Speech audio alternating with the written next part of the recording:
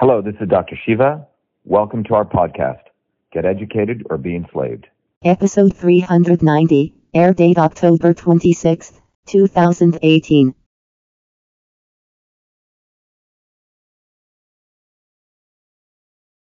This is Dr. Shiva Ayyadurai, Real Solutions to Real Problems.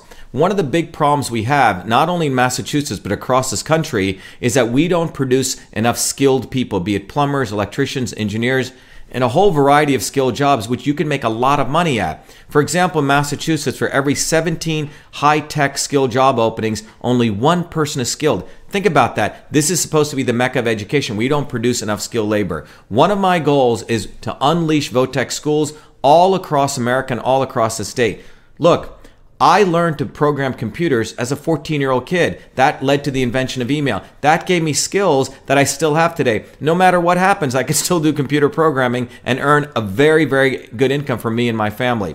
So we need to really unleash Votech schools. We need to teach people actual skills so the working people of this country can get not just a livable wage, but very high, good wages. So Votech schools all over the place, and we also need to make sure that we make it easier to get an associate's degree, what I call the 13th year, so people can get the credibility they deserve. And that's how you get the life you deserve. Skills.